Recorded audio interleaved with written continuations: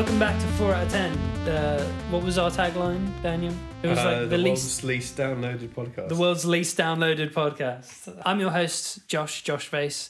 I'm back with my boy Daniel, special guest Daniel, and another guest, Lewis. Hey, how you doing? It's good to be back. Hey, how you doing? I'm under your sink. Hey, how you doing? I'm under your sink. Which is Lewis's tagline. Yeah, we're back. It's been weeks since we last saw each other. We're all fresh. We've got all brand new anecdotes and stories. And we're going to talk about VR and the future of gaming. Yes, which is something I wanted to...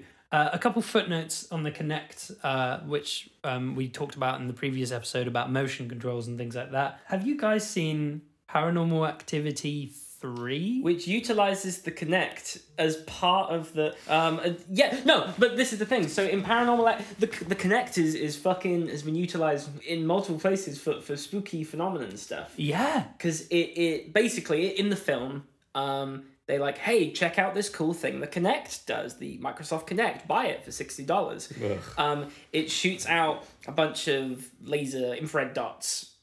I think that's kind of how it works, right? And so under certain light conditions, you can observe it on a camera as just being a bunch of dots in a room. Yes.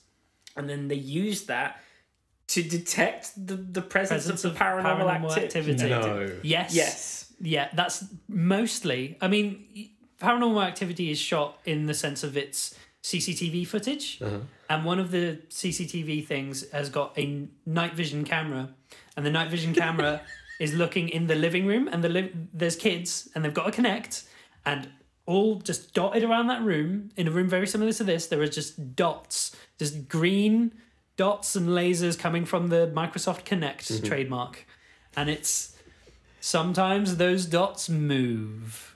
Ooh. Well, it's not unlike Paranormal Activity to have dumb fucking plot lines. I remember I've only seen the first one. I haven't seen the third. Haven't been graced with that particular gem of cinema. I saw it in the cinema. Well, that's your mistake, isn't it? I saw it in the world's tallest cinema in Glasgow. There's a little pop here. I'm so surprised. See, when you brought it up, I immediately knew what you meant. But, we'd been talking about, the Kinect, and I was like, I could not fucking believe that I forgot that in Paranormal Activity 3... 3 or 4, I can't remember. It's one of them. Yeah. That they there's it's like a little kid, like a ghost child. Yes. And you can see his little ghost child outline moving on the Kinect dots. Is he playing Fable? It's Milo. It was Milo all along. The other thing is that I've been told that in the popular store where you can trade and exchange goods that we both work in, there is someone who comes in and he buys Kinects. He buys Kinects in bulk, and this is true. Like we're not making this up. Like, and I don't know about you. He's convinced me. Because what? No way. Yeah, no, of course not. Ghosts aren't real. The Kinect's not even real. This guy, he takes Kinects and he attaches a stand to them, and they've got software in them, which means you can plug them into a PC and they'll work. As an infrared camera kind of dealio. So, and he sells them as ghost capture cameras. They don't capture the ghost, but they capture evidence of ghosts.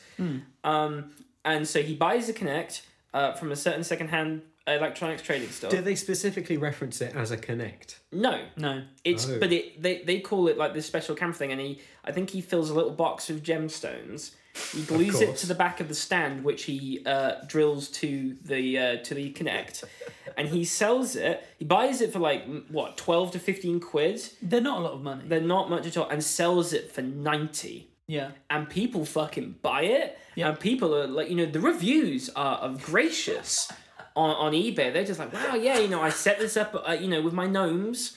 And wow, I found it brilliant, And like I say, he doesn't have to do anything. He just does a bit of DIY because, people plug them into their computers or into a hard drive and they just do their thing. They just record. Yeah. There you go. Kinects made by Microsoft to hunt ghosts. Yeah, the other thing is that the Kinect is so kind of good at finding the movement of people that they're being used by video game developers a lot. There's a couple, gosh, I can't quite remember off the top of my head, but there are people who are in like motion capture and video animation and things like that, where their first foray into it is just buying 3 Kinects, setting them up in one room and being able to capture the motions of someone. And that's really cool as kind of like an entry point. That makes sense, because, obviously, when people do mocap, obviously they've got normally like 80 cameras and they've got little dots drawn on them. But Kinect's a good idea. But moving on from there, VR. Into VR, which is kind of, I would say, the current gen of gaming. Kinects are sort of last era, and then before that was motion controls. So it's gone like motion controls into like advanced motion controls, and now into kind of virtual reality. And virtual reality, I would say, is it's on the up and up.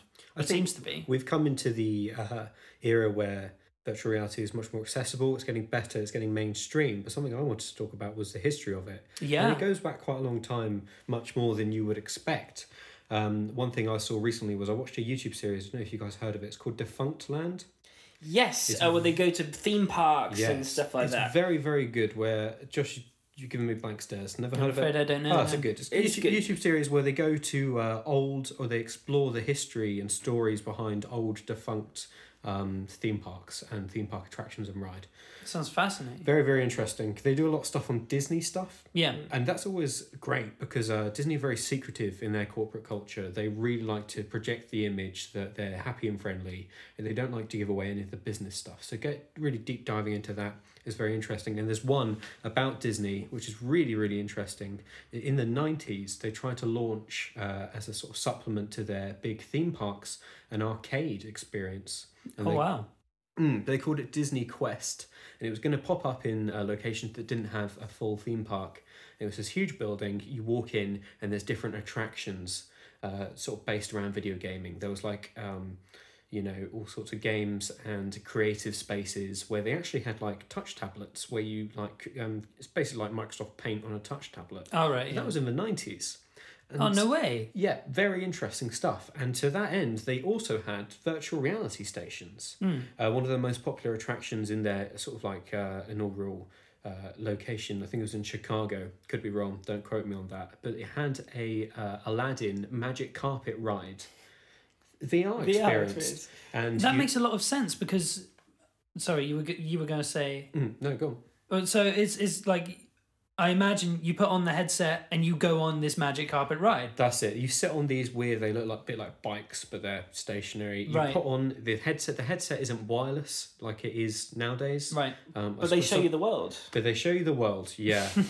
That's it. You put it on, it's like attached, there's like this huge, really thick looking cable that's attached to the ceiling. Yeah. You put it on, it looks pretty much exactly like a Vive, and it's interesting watching video of the actual what you would see if you put on the headset, because it's all early 3D polygonal looking stuff. Yeah. It sort of looks like the early Pixar stuff. And yeah, you go on a magic carpet ride through the town, Agrabah or something. Agrabah, yeah. Yeah. Mental. That really took me back to they had that sort of stuff. That was early 90s. Yeah, in the 90s. That's crazy. I mean, the other thing that was kind of coming about at that time was also the Virtual Boy. Was it not? Yeah. It's late 80s, wasn't it? The Virtual Boy, or was that the 90s? No idea. I'm going to Google it while you please guys do. talk about. It was a pretty much a commercial failure. Well, they only had 13 games at launch. People were comparing the Wii U to the Virtual Boy. Really? Yeah, at its launch, because... Oh yeah, the Wii U has no games. Oh, no, forgive me, it wasn't the 80s, it was the 1995 was the release of the year I was Virtual born, Boy. so yeah. Mid-90s, yeah. Yeah, so, but still, I mean, virtual reality stuff, like you say, it's been around for some period of time. I remember one of the late game items in Sims 2 was a virtual reality headset. Yeah, it's been something that's kind of been in popular culture for a long, long time. There's a part in Toy Story Pizza Planet where where they're playing like VR headsets and doing stuff like that, even in things like you wrote down Star Trek. Yeah, it's a very popular idea for a long time. In Star Trek, they have a holodeck. Yes. Yeah. That was TNG in the late 80s, early 90s. And even earlier than that, what I noticed was in Star Wars, when Luke initially gets on the Millennium Falcon, he's talking with what's-his-face, Ben Kenobi. Oh, yeah. He's doing his initial training. He puts on a headset, which... I thought that just blinded him. Was it? That's what I thought. I assumed it was just like a welding mask that he's got on. Like he's got like a thing down. All right, well, forget it then. It's cool. That's fine. Maybe it is a. Maybe that was me coming into it with my modern perceptions. Oh, okay. I saw it and say, "Hey, look at that! Cool, Luke Skywalker's got a fucking Oculus Rift." Yeah. Don't. But I mean, it would help. I feel with lightsaber training. Yeah. In general. Okay, I was wrong with that, but the holodeck definitely. Just straight up, yeah. I mean, well, there was also the Red Dwarf episode, Better Than Life. Oh fuck yeah! Yeah, where they plug themselves in. Yeah. And Rimmer's subconscious works against him. Fantastic. That's it. Yeah. Really, really cool stuff. It was experimented in that. So science fiction has been interested in it for a long time. A hell of a long time. I think it's only until the announcement and release of the Oculus Rift. I believe it was the first one. What was the biggest one? The first one that sort of came to the mainstream attention. Yeah. I'd say that started in 2010, maybe. I'd agree with that. Around there, that it really started to take off. Yeah, it's taken off, sure, but it's still, it's weird you mentioned Disney, you know, feasibly having this VR attraction because, you know, Disney's recently come out with like a brand new theme park. This is going to sound like a weird junction, but I'll go back to this. Like, they've got this whole new theme park based off of Pandora from Avatar. Oh, right. Right. Yeah, I remember you talking to me about this. Right, and it's fascinating because they've got all this all these attractions which are based off of, you know, future technology. There's a thing where you have your face scanned, and then they graft like a little doll for you, but like it's you but a Na'vi. And there's like a virtual reality ride, but it's not really. It's just like a 4D ride. You all sit in like a little moving thing, and there's a big IMAX screen in front of you that plays stuff. But you know, most of the money and technology and that stuff is to create this. The whole point of the thing is it's supposed to be like being on the planet Pandora, right? That's the whole point of the thing. And to simulate that environment, they've built this theme park, and they've got these animatronics and stuff like that, and you'd think, well, maybe, you know, VR would be a much cheaper way of doing that. You know, you can add to it, and you got this sort of 3-dimensional electronic world you can explore.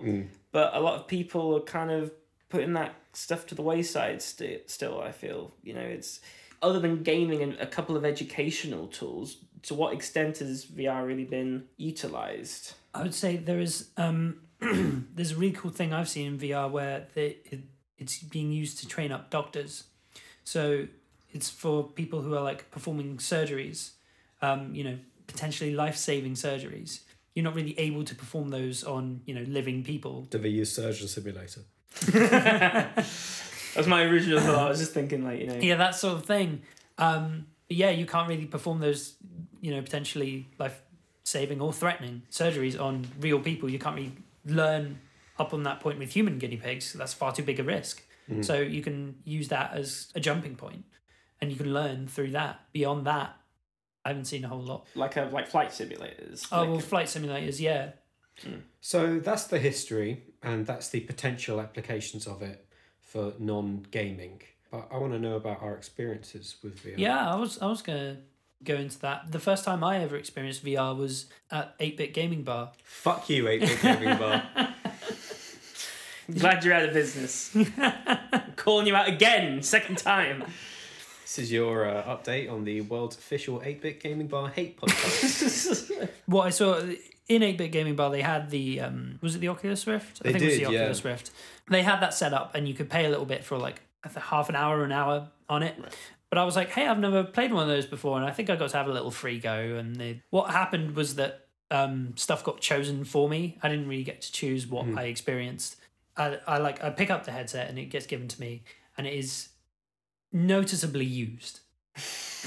Yes, as most things are in the 8-Bit Gaming Bar.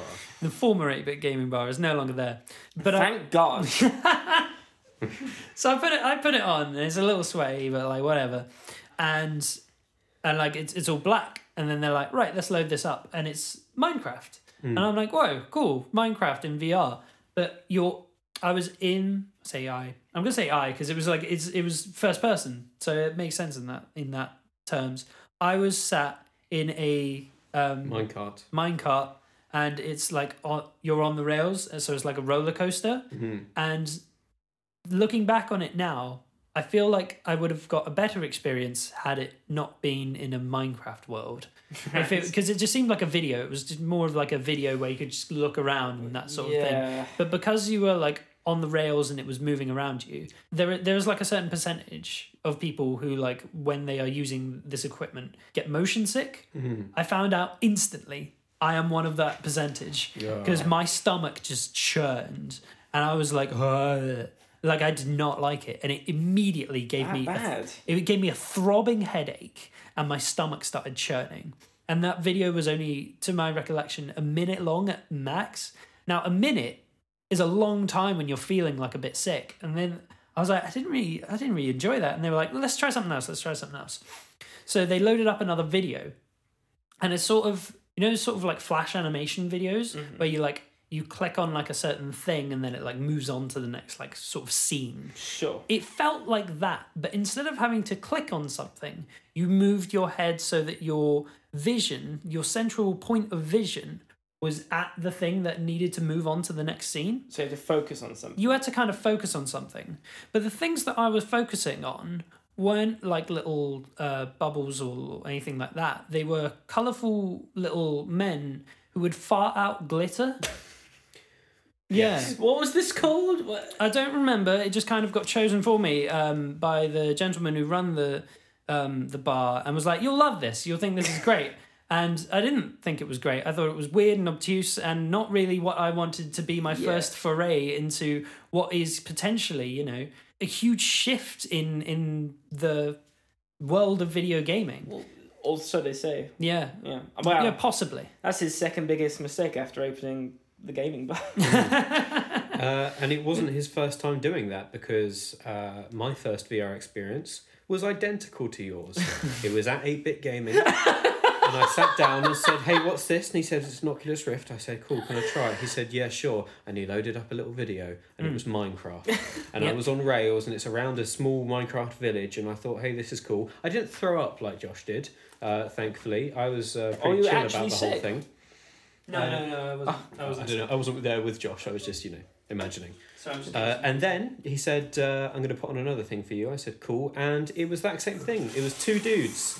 And they sort of like fuck about for a bit, and one's red and one's blue. Blue, yes. And at the very end, you look up in the sky and there's a giant arse for the moon. Yeah. Did you get that far? Yeah, I did. I finished the video, unfortunately. And I took it off and he said, "Wasn't that great?" And I said, "No, I'm going to leave and never come here again, hopefully." But thankfully, I had a better experience with VR more recently, a few months ago. And my initial 8-Bit Gaming one was a few years ago now, but a few months ago I went to a place in Redruth, of all places, called Player Ready. I don't know if you've heard of it. I told Josh. But, nah, I've never heard of it. No, so I googled VR in Cornwall, because for anyone who's not familiar with our humble county, it's fucking backwards. It's like living somewhere which is stuck 20 years in the past. Permanently. It's the Florida of the UK. It's down south. There's a bunch of beaches and old people. Yeah. And it takes forever for anything new and different to get here.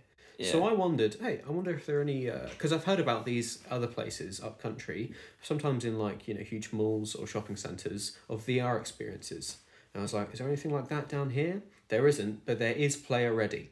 And I thought, cool, that's VR. They say you can hire out a little booth and do some VR experiences. It's about 20 quid for an hour. And I thought, pricey, but I want to try it out in something that isn't two dudes farting at me. Well worth it, in my opinion. So I hopped on down. I pictured them hiring out their own building. Not true. They'd hired out a small corner of a fucking roller disco place in Redruth. Wow. Yeah. That's wild, right? I know. So I walked in and a whole bunch of kids run past me. I thought, well, this is going to be interesting, I can tell. And I said, I'm looking for the VR. And she said, "Oh, yeah, it's upstairs." I said, "Oh, great." So I walked into the place. Better than saying, "Oh, it's downstairs." Yeah. Oh, no. Yeah, it's downstairs behind a few corridors. Ask for Jeff. I walked 3 times, he'll know what to do. And unfortunately, I think this had a negative impact on my overall experience, but there was a huge kids party happening. Oh. And Carly Rae Jepsen was blasting out fucking deafening pitch. You know it. Yeah. So I wandered up and I walked in. and the only other person there is a bored-looking teenager who's running the place. Oh, no. And one little kid who's standing on these play mats hooked up to the VR, and there's a TV in front of him so you can see what he's seeing. He's playing Super Hot. He is fucking going ape shit. He doesn't know what the fuck's going on, but he's enjoying it. Yeah. Like, his arms are flaying everywhere. Every so often he bumps into a fucking balcony rail, and I'm thinking, holy shit, this kid's gonna dome himself playing Super Hot VR, and the whole place is gonna be shut down. Luckily that didn't happen. He didn't dome himself. I said, all right, mate, I've booked an hour. He said, oh yeah, okay, come over here. And hooked me up, and I played Super Hot VR. And that was fucking amazing. Honestly, have you guys ever tried it? Yeah, I've seen people play it. Yeah. I played Super Hot, but not VR, just regular Super Hot. I played the original game when it came out a few years ago, and it's like that was a demo for what Super Hot VR actually is, the full game. Yeah. It's absolutely amazing. It's stunning. You're playing it, and the mechanics make much more sense when you're immersed into it and you're doing everything. If you're not familiar, time moves when you move. Exactly. So instead of you just pressing a little button and then everything happens, when I physically move, things happen. And they're shooting at you, and I'm doing Matrix dodges. Yeah. I had to bend backwards, like in the Matrix, in order to avoid someone shooting at me. And there's like only a small demo that they had, because for some reason Play Already in Red Ruth in the year of our Lord 2019, despite being a full-on VR experience place and charging me 20 quid for an hour, I didn't decide to pay for the full game. It was just the demo. What the hell? I know. Bastards. And at the end of that demo, you have to put the gun to your head and shoot yourself. What? Yeah, I know, right? And that was the experience. I ended up playing a few other games at Play Already. I played the Batman VR game, which was recommended to me. Yeah. That was okay. Mostly, and I've seen this echoed by other people who have had similar VR experiences, your first desire when you get into any VR game is to fuck about and break it. Seriously, you get in there and you think, what are the limits that I can push this VR system to? And so I started picking things up and throwing things at Alfred. And he did not react. So I was like, okay, well, it's not that complex. Clearly, he's not going to get all pissed at me. It was okay. And then I played another game called, I can't remember what Way Out West or something. It was a zombie shooting game, and that was fucking boring. Oh, that's a shame. Yeah. In conclusion, Play Already, it was alright. Could have done without the Carly Rae Jepsen. I'd give it a solid 4 out of 10. Hey. Tiny children have a ruin. Oh yeah, he fucking loved it. He didn't know which way was up. Thank God for that railing. Lewis, what's your experience with the VR? Because you've tested them before. I've tested. I've played plenty of VR on the PlayStation, the Sony PlayStation VR kit, which I'm quite a fan of. That wasn't my first experience. The first time I used VR was a friend's house, and it was me and a bunch of guys from my work, and I was quite new at the time, but they invited me around because this guy had just got his hands on his own personal Oculus Rift, and he'd got his computer, and he'd been gagging to show it off to some people, and he hooked it up, and like he had this game called Onwards, or I think it was that, which is like it's a modern first person shooter, set in like a Middle Eastern country, and you're special forces, but you want to reload your gun, you have to physically take the magazine out, you've got to reach down, and you'll have your ammo on your belt, and you've got to pick it up and put it in. And again, that was all right. He said I handled it pretty well, but like it's I don't know if you can imagine, because obviously you got these cables coming out the back of your head, basically. So yeah, that was another problem I encountered. Is the cable is very cumbersome, and when you can't see it, there were a few times where I very nearly tripped over myself playing Super Hot VR because the cable just got tangled around my legs. I got to a point playing Onwards where I just didn't bother turning around. It wasn't worth it. Mm-hmm. Right. If I could, I would stand very still and treat the whole experience like a shooting gallery. I mean, you can lie down and, obviously whatever you're doing, your character's basically doing. But, moving, you've got these two little remotes with the Oculus, and you have like a little touchpad, so holding it down in one direction, makes your character sprint, basically. Okay. Or you can move it forward slowly and you'll kind of creep or whatever. Right. But quite often you'll find yourself wanting to take a step, to the right, or lean around a corner, but you still have to physically turn, and it's quite an ordeal. I found like there was a bit where I'd gone around a corner and that was enough. Like I just fucking Again, I didn't feel any motion sickness at all. I've got to be honest, I've never had that problem. What I do have a problem is if the mask fogs up. Oh really? Yeah, like I don't know if you've ever been paintballing. Yeah. And it's the exact same thing. I don't know if I'm just a fucking mouth breather but it was terrible because then all of a sudden you start adjusting the thing and I never felt properly immersed or whatever, but it doesn't help when you got to take the helmet off and and it down and you're constantly trying to be aware of two realities at once is how I found it. That's it. You're very conscious of the other world around you. I have a point to make about a word you used there about immersion, and I feel like what people are wanting VR and VR experiences to be is the next step of quote unquote immersion. And immersion is something that is quite fascinating when it comes to video games, because how immersed can you be in something where you are controlling an avatar, a different character, or anything like that? It's a case of immersion is supposed to be something that one is doing, rather than through another experience.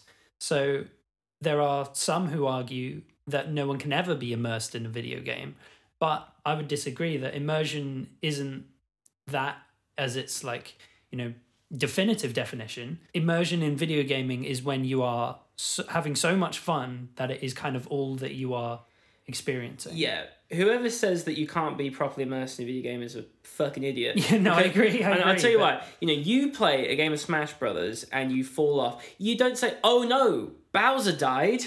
Yeah, you say, "Oh shit, I died." Exactly. You know?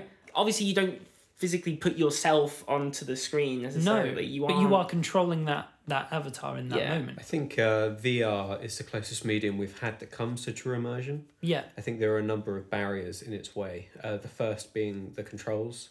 Mm-hmm. I didn't find, I don't know if it was the Vive or the Rift that had the ones with the touch and all that stuff. Well, it might have been a Vive, yeah. So. I don't know if it was just because I was new to it, but I did not find it very intuitive. Mm-hmm. Right. There's a mechanic in Superhot VR where to throw something, you have to flick up on the touch controller. That doesn't feel very... No, as you physically throw it, you have to touch up. And every time... I mean, in order to grip it, I have to grip it, but then I have to adjust my grip slightly in order to flick the touch screen. Right. Didn't feel great. No, that could just be a limitation of, I feel, VR in its early infancy. I mean, if you think about early consoles, especially when we got to 3D, how fucked up the controllers were. Oh, absolutely. I feel that's an issue that can easily be overcome. I mean, dude, you could do that, if you just have a button held down to hold something. That's what I assumed they would do. That's and then let it go to Wii Bowling. Like Wii Bowling, yeah. I assumed that's how it would be. I don't know whose idea it was to do this flicking thing and whether it's an option you can turn on or off, but I don't know. Another one, personal side note, felt very fucking self-conscious doing it. No, of course, and you would. And I don't know if that's just the experience of doing it in such a public space. Player Ready was a commercial business and it was inside a fucking 10-year-old's birthday party. So couldn't really get into my groove. If I was at home doing it, maybe I'd get more fucking into the flow. But of course. I see that, you just having funny VR moments on YouTube. You guaranteed there's going to be some person who's at a public event and they'll be filming them and they'll be playing some kind of VR horror game and then they'll shriek and then physically run into a wall and fucking deck themselves, or fall off the little stage that they've got or something. Yeah. Because they've completely forgotten everything that's going on. They may be where they're playing a game, but physical space means nothing to them. I can't see myself really doing that because I want to be too worried about breaking my £1,000 equipment. But... again, you got this great big fucking thing on your head. Yeah. Yeah. And you're dragging all this stuff behind you. Another thing is, I don't know if this was just because they had to one size fits all for the fact that multiple people were using it per hour, but it was not very tight and comfy. And I was very aware that I was looking at two separate little TV screens. Oh, really? Yeah. Some light bled in from the outside. Right. And also just I forget the technical names for it, but your spacing between your eyes is important to how well it works for you. Oh, and stereoscopic imaging? Yes. And there are stuff you can tweak if you had your own and you were setting it up at home, but stuff like that was a bit off and weird. All problems which I think VR being in its infancy again is now overcoming. So we've spoken a little bit about VR. I wanted to talk a little bit about AR. So augmented reality, the biggest gosh darn player is Pokemon Go. Pokemon Go is AR because what AR is that it is putting a digital object in a physical space. On the 3DS, there was like a thing called Face Raiders. Yeah. It was built into the 3DS. Yeah. You're giving me like a weird stare, Daniel. Do you know? I never had a 3DS, man. You did, didn't you? Oh shit, yeah, I did. Yeah, you did. Well, that's how much of a fucking impact the 3DS had on me. I remember you buying one. I bought one and played Smash 4. Yeah. And I played the Pokemon game. Yeah. And then I sold it. Yeah, I remember that. Yeah. I fucking played Face Raiders all day, every day. Good stuff, man. Really, I played it once in a HMV when they were like displaying. They had like a display of video games back in the day at HMV. Motherfucker, Face Raiders is just Game Boy Camera, but with a game. Exactly, but that was AR, and I was like, wow, this is crazy. The other thing was with the 3DS that if you bought it brand new and boxed, it came with a set of 5 AR cards. Yes. Do you remember this? Yeah, you can still catch them every now and again, you know, like at the bottom of people's boxes and stuff, yeah. Yeah. They're really odd things in which you could, and I remember doing it, you could make a me like of yourself and then, you know, hold the little card, horizontal angle, and then with your 3DS cameras, look at that little card, and a little tiny little you as a Nintendo Mii would come out and it would stand on the little card, and you could put that anywhere in the room, and no matter where you are, there you would stand. And it was a cute little thing, and I don't know what the other cards were for. There was one card for that, and there were other cards for other stuff. I was just playing Face Raiders, but yeah, you reminded me because you get actual card games that have little QR codes on them. So you know you play Magic the Gathering or what the fuck ever, but you hold your phone up with the little game app, and then the actual monsters on the cards will be all laid out on top of the cards. Oh man, like Yu-Gi-Oh. Like Yu-Gi-Oh. Oh man, God, do you know how much I would pay for Yu-Gi-Oh to be like for actual duel monsters? Oh, to play a children's card game. I would pay so much goddamn money for that. I genuinely would. If all of my experience of VR was just to put on a headset and to, you know, be at a podium with the fucking the cards, the dueling thing with on my your left arm, grandfather's deck, and going through battling Seto Kaiba, laying down these cards, and I don't have to move. That's the cool thing about VR is that the games are kind of better when you don't have to move the too best much. ones where you sit still. Where you sit still, exactly. So I'm imagining like a Duel Monsters kind of Yu-Gi-Oh thing where all you have to do is like play down these cards and you're seeing them like in real life come to life, and you're like fucking attack their monster, which is in face down defense position. Yeah. Holy fuck. And then watch get rid him of do it. And watch him do it. I would pay good money. I'm talking like 3 digits. Bandai Namco, get on that. It's Konami, isn't it? Konami, but yeah, it's the one thing Konami still has. Oh man! All right, but whomst ever it be, you know, imagine, you know, I'd buy virtual Yu-Gi-Oh decks. Oh, I fucking would. I don't know how to play the game, but I just, you know, to see that happen, I would love that. Imagine big old artificial reality. Yeah, I'd love the absolute fuck out of that. But AR is like really, really interesting. I mean, Pokemon Go was like really, really cool seeing like a Pikachu appear in your living room and stuff. But the biggest thing about it was that it drained your battery like nobody's business. As soon as you put it into the biggest thing camera. about it, Josh, was that it was shit. Oh. Let's be honest here. I mean, I'm all for the community stuff, and it brought people together for those 2 glorious weeks a few summers ago. But the game is trash. Hot trash, and I'm disappointed in you as a friend that you're still playing it. No, I'm not. I so installed it a jaded. while I ago. love it. Yeah. No, I don't play it anymore. Yeah, but I you miss played it. it for years. Yeah, after people stopped. If I had a better phone, I'd still be playing it. Honestly, because I like that game. I think Why it's fun. wait? You can basically play it on the Nintendo Switch. You go. I know. Let's go. I can't afford it. You have to pay for that one. Yeah, it's true. You need the little ball thing. Yeah, I'm not using that. I'm not doing that. But the thing about augmented reality is that you can't interact with it. It is as we've kind of described it, is that in that you can see these tiny little figures or whatever, and they're in the real world like through a camera, and you're like, whoa, but that's it. You can't interact with it like beyond that. You can interact with it like digitally, in that you can throw a ball at that like Pikachu that's in your room, but you can't like go over and poke it with your finger. It's not going to move. And then moving on from there, that's where mixed reality comes in. Now, mixed reality is things like the Google Glass, in which you can... Is that still a thing? Not anymore.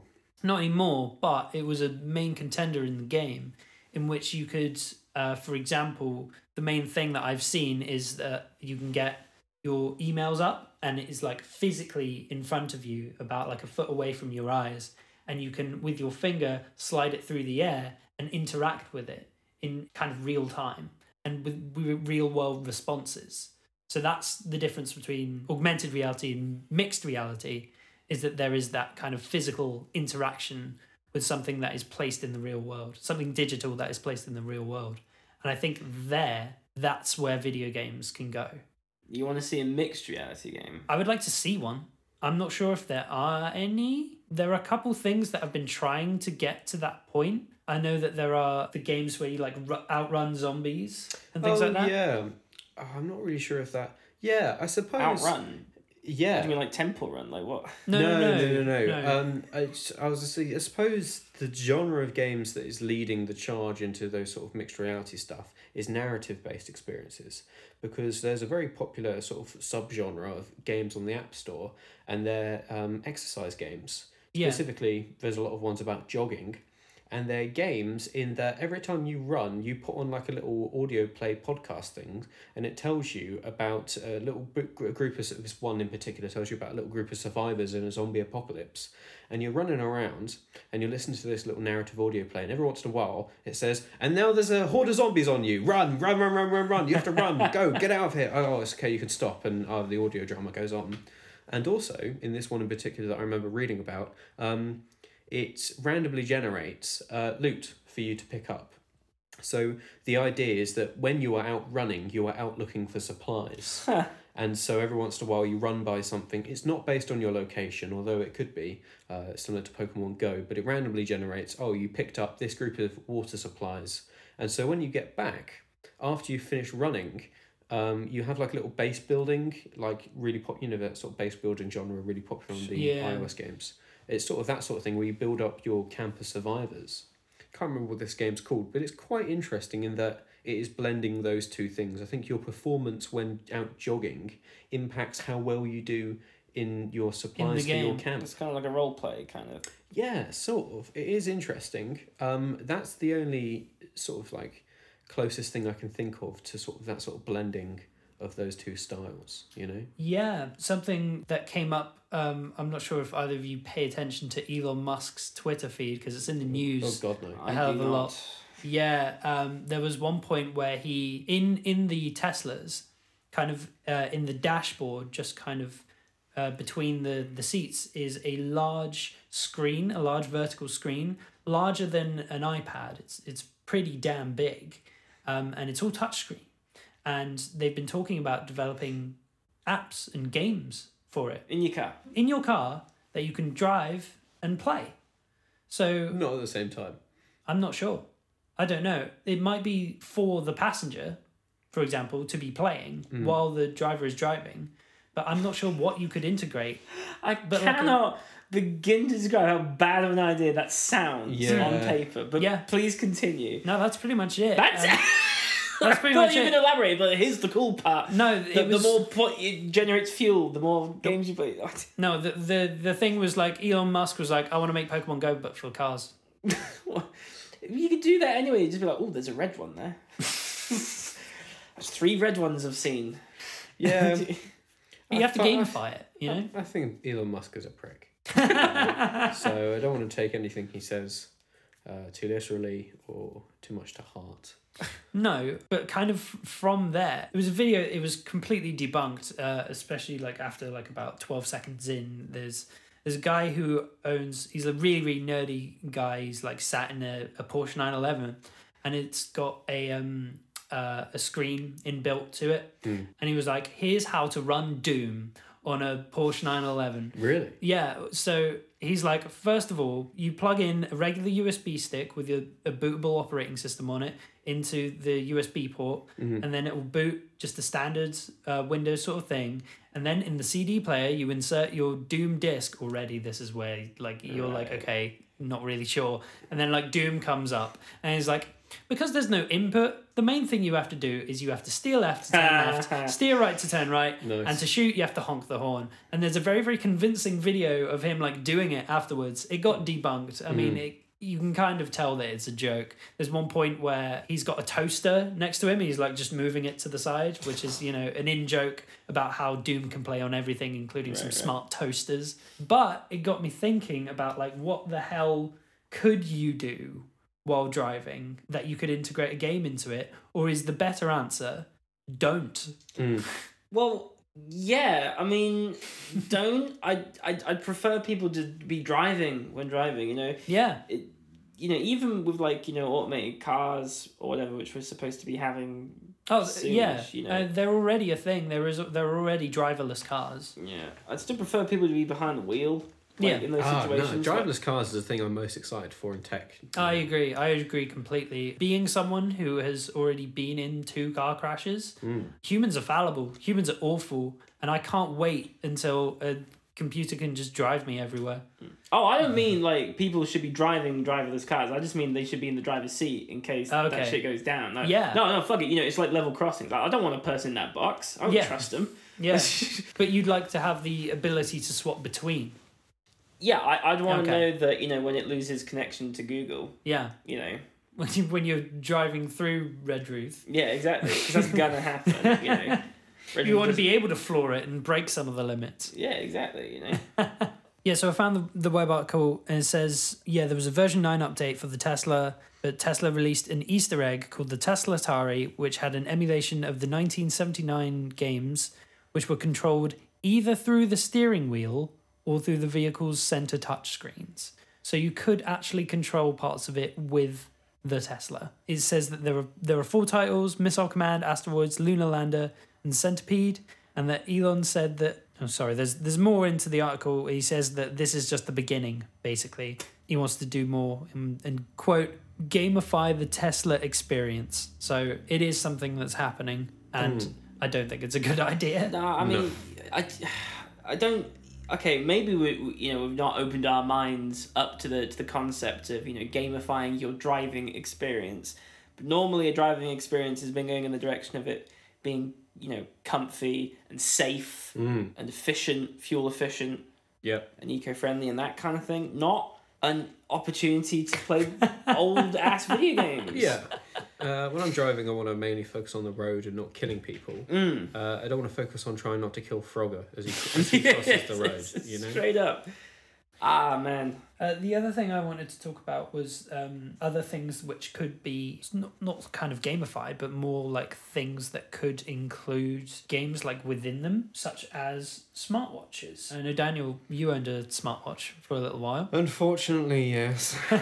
It was the worst purchase I've ever made to date. Really? Because Yes. I remember having a very good time. The best times with your smartwatch, I think, were when other people were using it. When other people were making fun of me, you mean. I remember a very funny moment where we were in Wetherspoons. Someone didn't know who Ainsley Harriott was. That's it. Yeah, and I said, okay, Google, look up Ainsley Harriott. Yeah. Oh, sorry, your phone's just activated because I said that. Sorry. Yeah, add more Ainsley Harriott searches to my search history. And instead of searching, I'm not done. Instead of searching on, a Wikipedia article or, text-based stuff, it just showed a big picture of his face. Yeah. So what you essentially had was on my wrist a small circle display filled entirely with Ainsley Harriott's beautiful face. It was the best thing ever. And Josh, once you found this out, you did it quite frequently. I did it until it did. I did it until there was a software update where it stopped happening. Yeah, they did a software update where they started bringing up Wikipedia articles instead. It was the worst. Yeah. All right. Okay. You bought a smartwatch. Can you just explain to me your thought process when you went to buy one? What did you think you were going to get out of it? I saw that and thought, fuck me, it's the future. I've got to get on that shit. Yeah. What was futuristic about it? Dude, it's a fucking computer on your wrist, man. It's pretty cool. I mean, like, So what's it do? I mean, admittedly, it was shit in hindsight, but just as a concept, that's got to be cool, right? But it's not. I've never understood the smartwatch. I really haven't, right? Because you've got a fucking phone and it does everything the watch does, but better, and it's bigger and it fits in your pocket. The only thing the watch, I've never understood. My mum got an iWatch 4. Oh, an Apple Watch. Yeah, Apple Watch 4. Oh no! This Christmas she got the brand new one, and it was in gold. She's got a fucking Amiga. There's already like a proper watch, right? Right. And she uses it to tell the fucking time, right? She's got this iWatch, and it's like, oh, so, okay, well, why did you... I wasn't critical. I was just, why did you get it? And she's like, well, it tells me when I get emails or texts. Yeah. And I can kind of read the footnotes or the recipients. Yeah. And I don't mean to be picky, but your phone kind of already does that. And like, much better. It is mere centimeters away in your pocket. It really... Yes. Admittedly, yes. But the thing I found it really excelled at was pinging you on small things that you wouldn't necessarily want to check your phone for or remember to. Okay. Like, it would ping me and tell me it was going to rain in half an hour. That was pretty cool. It would ping me with all my calendar updates. So it would ping me and say, oh, you've got, this appointment coming. And I found that quite cool. And that's about it. Like, yeah, I agree with you. I bought one. I thought it was going to be the future of, like, tech. But admittedly, it didn't really work out that way. However, that was the first generation. Yeah, you did get a first generation one. The first generation, it was a Motorola one. I didn't get any of the Apple ones. And I bought that one because it was round, and I thought that was fucking dope. It was actually huge. It was like having a rock on my wrist. And the reason I stopped using it because I banged it too many times on like door handles and shit. Yeah, no, they can't come. If only it was in your pocket. Hey, this fucking guy. To add to this, I would like to say that I recently purchased a smartwatch. Really? Yes. What did you get? A couple of days ago, I bought it's not actually out yet. We discussed this. Do we want to tell this anecdote? Yeah, no, go on.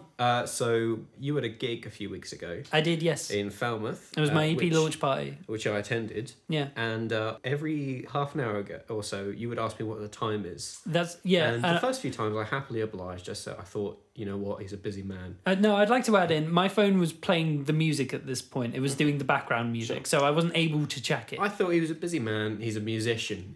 His head is probably filled with, lyrics and chords, and he doesn't have time to look up the time. I had to make sure everyone was playing at the right time and for the right amount of time. So I'll be a good friend and do it for him. But eventually, 5 times into this, I said, Josh, why don't you get a fucking watch, you absolute cretin?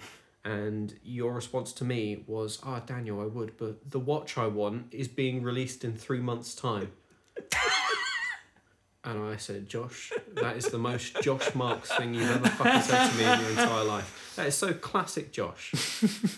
Okay, so this watch. Yeah, it's called the Soundbrenner Core.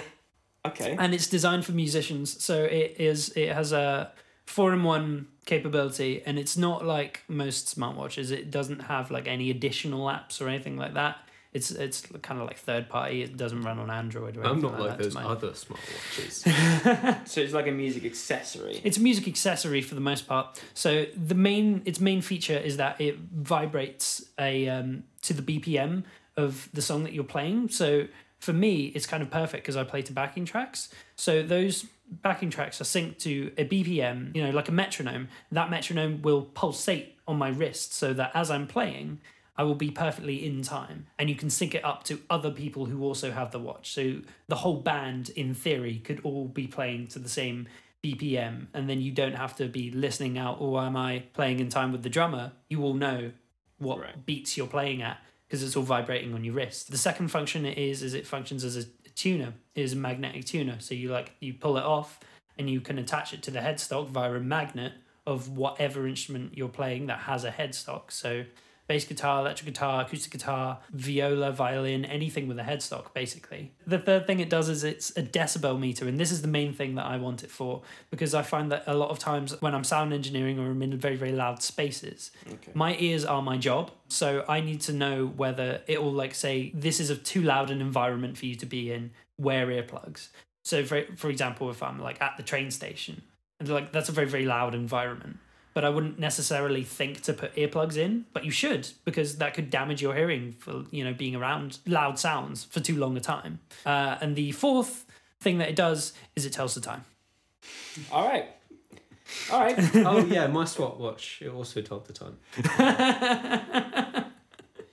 I find myself in situations where I feel like I would need it. You've actually got a need for that. Yeah, I actually have a need for it. Whereas other people, I feel, have been buying smartwatches and getting them because, like you said, Daniel, they're cool. I've never seen the point of them. I never thought it was a particularly futuristic thing. No. You say, it's like a computer on your wrist. I'd be more impressed if it was a swap out for your phone. Most of them need to be connected to some kind of app, like a Fitbit, like a step counter or something. They kind of, all your computing power's done on your kit that's that you've already got. I can't think of any like sci-fi thing where they typically have like a. Am I being stupid? Is it like sci-fi where they all do stuff off of wristwatches? Spy Kids 2.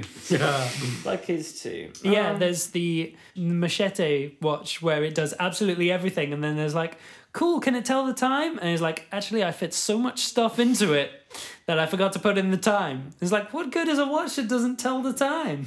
I do remember that now. You're quite right. Ahead of its time. Yeah. But you could gamify those kinds of experiences.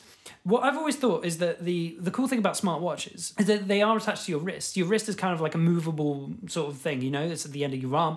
So sort of similar to what the Kinect is able to do, you should be able to like kind of move it in the 3D space and like kind of connect it to other video games, I'm feeling. Or like if you wear it like on your actual wrist, like not the overside but the underside, you can kind of play like a Spider-Man sort of thing, and it could like feel like as you're moving your hand. Or, hear me out on this, a dual disc. A dual disc? Yeah. Yeah, from Yu-Gi-Oh, the little thing with that, yeah, that would be cool. I was thinking like the kind of the ricochet sort of things from Tron. Like a dual. The dueling discs where they throw that. Dual discs. No, I don't know. I'm not really a massive nerd like you two. But this is what I wanted to move on to, the kind of VR experiences that we would like to see. Not only VR, but like wearables as an accessory for the growth of video gaming, and video gaming as it's moving on to these kind of different accessories, as it is growing and as we are seeing it shape and adapt and kind of fumble over itself in its kind of adorable way, where it's like, watching a child grow. It's the new kid on the block. It's the new kid on the block, and it's not doing very well currently, but what would you like to see? How would you like to see it grow? Before we go into... Sorry, to railroad you. No, go on. Look. Fuck. No, go on. What do you want to say? I find it's interesting that you think accessories, we're sort of going further into the accessory era, because I think really the accessory era is dead. Oh, really? I think the accessory era peaked in the Wii. Sorry to go back to the Wii, when it had a million fucking attachments. Yes. Like I remember when I had a Wii, I had about 50 pieces of plastic. It was a wheel. It was, it was a tennis gun. racket. It was a gun. Yeah. And I feel like all those are probably not the accessories, quote unquote, you had in mind. No, I'm thinking like electronic accessories and things like that. Even with that, I feel like with the massive failure of the Kinect, I feel like add-ons to existing consoles are sort of going the way of the dodo. No, I think you're right, to be honest. In a definitional sense, I feel like VR will spawn off into its own console-centric and be considered its own separate thing. The only sort of mixing of the two is the PlayStation VR, which is a whole different thing in and of itself. But even that has been a mixed success from what I hear, in that it is limited by its sort of like being tethered to the PS4. Right, yeah. And them rehashing the PlayStation Move controllers. PlayStation Move, side note, haven't even talked about it. But oh, yeah. Do you remember it? I've never played it. Yeah, it was those weird stick things with a huge glowing ball on the end. Yeah, rubber ball on the end. They sucked. No one bought them. And so when they brought out the PlayStation VR, they said, fuck, we need a console. And some bright spark somewhere up the chain thought, well, we've got fucking warehouses full of these PS Move shit controllers. We'll just stick that on. And that would be great. And they've been using that ever since. I'll tell you, it works like a dream. I prefer the fucking PS4 VR to most of the equipment I've used before. And I think one of the reasons for that is it's been designed to be marketed to as many people as possible, which sounds kind of ass backwards, but it functionally works. The games, most of the games that are made for it are pretty big creators, you know. Resident Evil 7. I've been playing Ace Combat recently, which has got a VR mode. I really want to play that because I've played the game normally, and like I'm already tilting my head, you know, as the fucking plane's tilting or whatever. And so the idea of you put the helmet on, then you're in the cockpit and you have to look around and that's cool. Stuff, you know. We already know that. God, that sounds motion sickness inducing. Sure, my stomach is churning thinking about that. I have no doubt that it's pretty rough, you know, sort of going upside down and shit in that. But that's where it would excel, and it's a home console VR kit. It's not something, you know, you don't need to have your computer and you don't have to be a fucking Oculus wizard to set all that shit up. You know? Yeah, that's just my opinion. In that I think accessories are sort of like dying, if not dead, and as sort of like a definitional pedantic point, I consider VR as its own separate spin-off to gaming and not so much an accessory. But why do you think accessories are more of the future? It's not that I think that they're the future, it's that it's what I would like to see. Oh, right. In that I think that what we spoke about was that the controllers, as you are kind of wearing the VR headset, which like encompasses your entire head, you can't really see your hands so much, but as you kind of move the controllers, you can kind of see your hands as they work like that. But your hands aren't your actual physical hands as you know and see them in the real world. So I propose a sort of like power glove accessory in which you can kind of move your entire hand. I don't know why this hasn't already been done, because if you just have something on your head and your hands that encompasses your entire hands, that's pretty much it, is it not? And then from there, with most games, your hands have to be holding like a sort of physical object. But what if we play games that sort of bypass something physical? And this is where like Child of Eden, where you don't actually have to do anything physical or hold anything physical. It's just your movements kind of control the game. So I was thinking, what would work well with your hands, which is just based on physical movements? And I was thinking about Avatar: The Last Airbender, in which you can kind of move your hands, and that's kind of all about like your movements, in which you can kind of control the elements. Say like you spin your hand, you do air attacks, you do the kind of like Tai Chi sort of motions, you do water attacks and things like that. From a first person perspective, that's the game I want to see. Dick, dude, that's good. Yeah, right? I like that. And that can only be achieved with an accessory type thing like you suggested? No. I think that there are other ways in which you could achieve that, but I think it would be the next logical step. I think if you were doing it with physical controls, like you were saying, sometimes they're not mapped very well. Sometimes they don't respond in the way that you would want them to. I think something that encompasses your entire hand, like a glove does, it would be far more accessible in that sense. It's not accessible in that not everyone has hands, you know, not everyone is able to do it in the exact same way. However, it would also be the most accessible in that there is no controller. To go back to the old slogan, you are the controller. But it would be kind of so easy to do. So easy to do. Like anyone, sort of the same way in the accessibility of the Wii, for example, is that it's even easier than just having a controller and moving it. You don't even have to have a controller. It's intuitive. It's so intuitive. You just have to put gloves on, put something on your head, and you're in. We're in.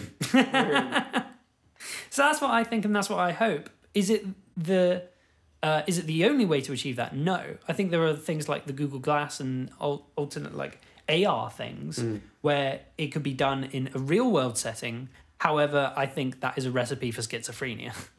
I agree. I think that people will get far too confused with real life and the alternate reality and not be able to kind of differentiate between the two. And I think, like I said, that's kind of a recipe for you're not going to have a good time. And it's kind of, you know, that moment where like you wake up from a dream and you're not quite sure which reality is real. I hate that feeling kind of more than anything. And it's something I have to like experience on a daily basis. But having to experience that more times per day, sign me out. Like I do not want to experience that. But I think the kind of the motion of putting on something and like seeing different screens is a really good way to kind of make sure that you are differentiating yourself from the virtual experience rather than the mixed experience. Okay. And I think they're two very separate things, and we should keep it that way. Interesting. What do you guys think? Well, my dream future virtual reality. Yeah, you've spoken to me about this before. I'm so excited. I want the fucking Nerve gear from like, what's that anime which is stupid and everyone dies? Sword Art Online. Sword Art Online, right? I mean, terrible example of a game, but I mean, I want the Nerve gear. I want to lie down in bed, put on that helmet, and I want to be asleep in the real world, but like playing a video game and. You know, it's using my brain, basically. You want to be plugged into the Matrix. I want to be plugged into the Matrix. That's a much better example. Thank you. I want to be in the fucking Matrix because, you know, it's like, you know, in a dream, you know, it's an artificial reality, if you want to call it that. You know, you're still in control of your actions to an extent in a dream. You're running around, you're doing activities, stuff feels real. You know, you actually, you know, you can feel heat and smell stuff and have responses to stimuli that you just can't achieve in virtual reality. But you're perfectly safe. You can exit out and take that helmet off and you'll be fine. Or the power cuts out and it turns off and you wake up. You know? So if you die in the game, you don't die for real. You don't die for real. As boo, much as that would be great. Boo. But that would have brought me on into Spy Kids 3, but... That's my thing. And like, you know, one of the issues I see with a lot of virtual reality stuff at the moment is just like the hardware limitations in terms, you know, if you have a lot of VR games are quite sort of simplified graphics typically. Yeah. And that's fine. I have no problem with lower end graphics, especially if it's a new bit of kit and you're working with new technology. That's not a problem. But in a perfect world, one of the ways you could get around that is seeing as to have this technology work so that you're having cognitive brain function and that's affecting your in-game character, you'd probably have to map the human brain already. Whoa. So why not make the human brain part of the computing process? Put it this way, in real life, your brain is making millions of calculations all the time. And that's hard, so it makes shortcuts all the time. Yeah. I've got a little poster up there which is like a it's like a series of black and white lines and it's like an optical illusion, and the reason that optical illusions work is that your brain is being tricked because it's not smart and your eyes are just making the quickest, simplest calculation. Well, the eyes aren't doing it, your brain is based on what the eyes are seeing. It's like neural routing or neural networking. Exactly. In a virtual world, if there's a bunch of humans and, you know, they're not seeing, if they're all looking away from something, that thing might as well not exist. Yeah. You It's know, like object permanence in that sense. Exactly, yeah. Your human brain could be part of that kind of makeup. So, you know, and that would make things like, you know, creating art assets and, you know, how you interact with stuff in a realistic manner. The game could use your brain knowledge to help make that authentic. You know, water is quite a hard thing to animate in games, right? Oh, so you just do like a quick kind of shortcut to this is what you will perceive water as. Exactly, because most people know what it's like to put their hand in a glass of, in a bottle of water or something. Yeah. You know, how, or, you know, when you've been to the beach, I don't know. Everyone knows that. Every day I put my hand in a bottle. You people, you know, you have a bath or you do the dishes. You do the dishes. You go to the beach, whatever. You know what? You know how it feels. Yeah, you know what water should be like. You know how it is. And maybe, you know, you're a game animator and you're like, I can't fucking fuck that. Yeah, I can't create 1 billion water particles, but your brain can. Yeah, your brain knows what that's like, so it could just create that in your head. Mm. That's my image for it. That's obviously some far-fetched sci-fi stuff. Yeah, but that's my dream.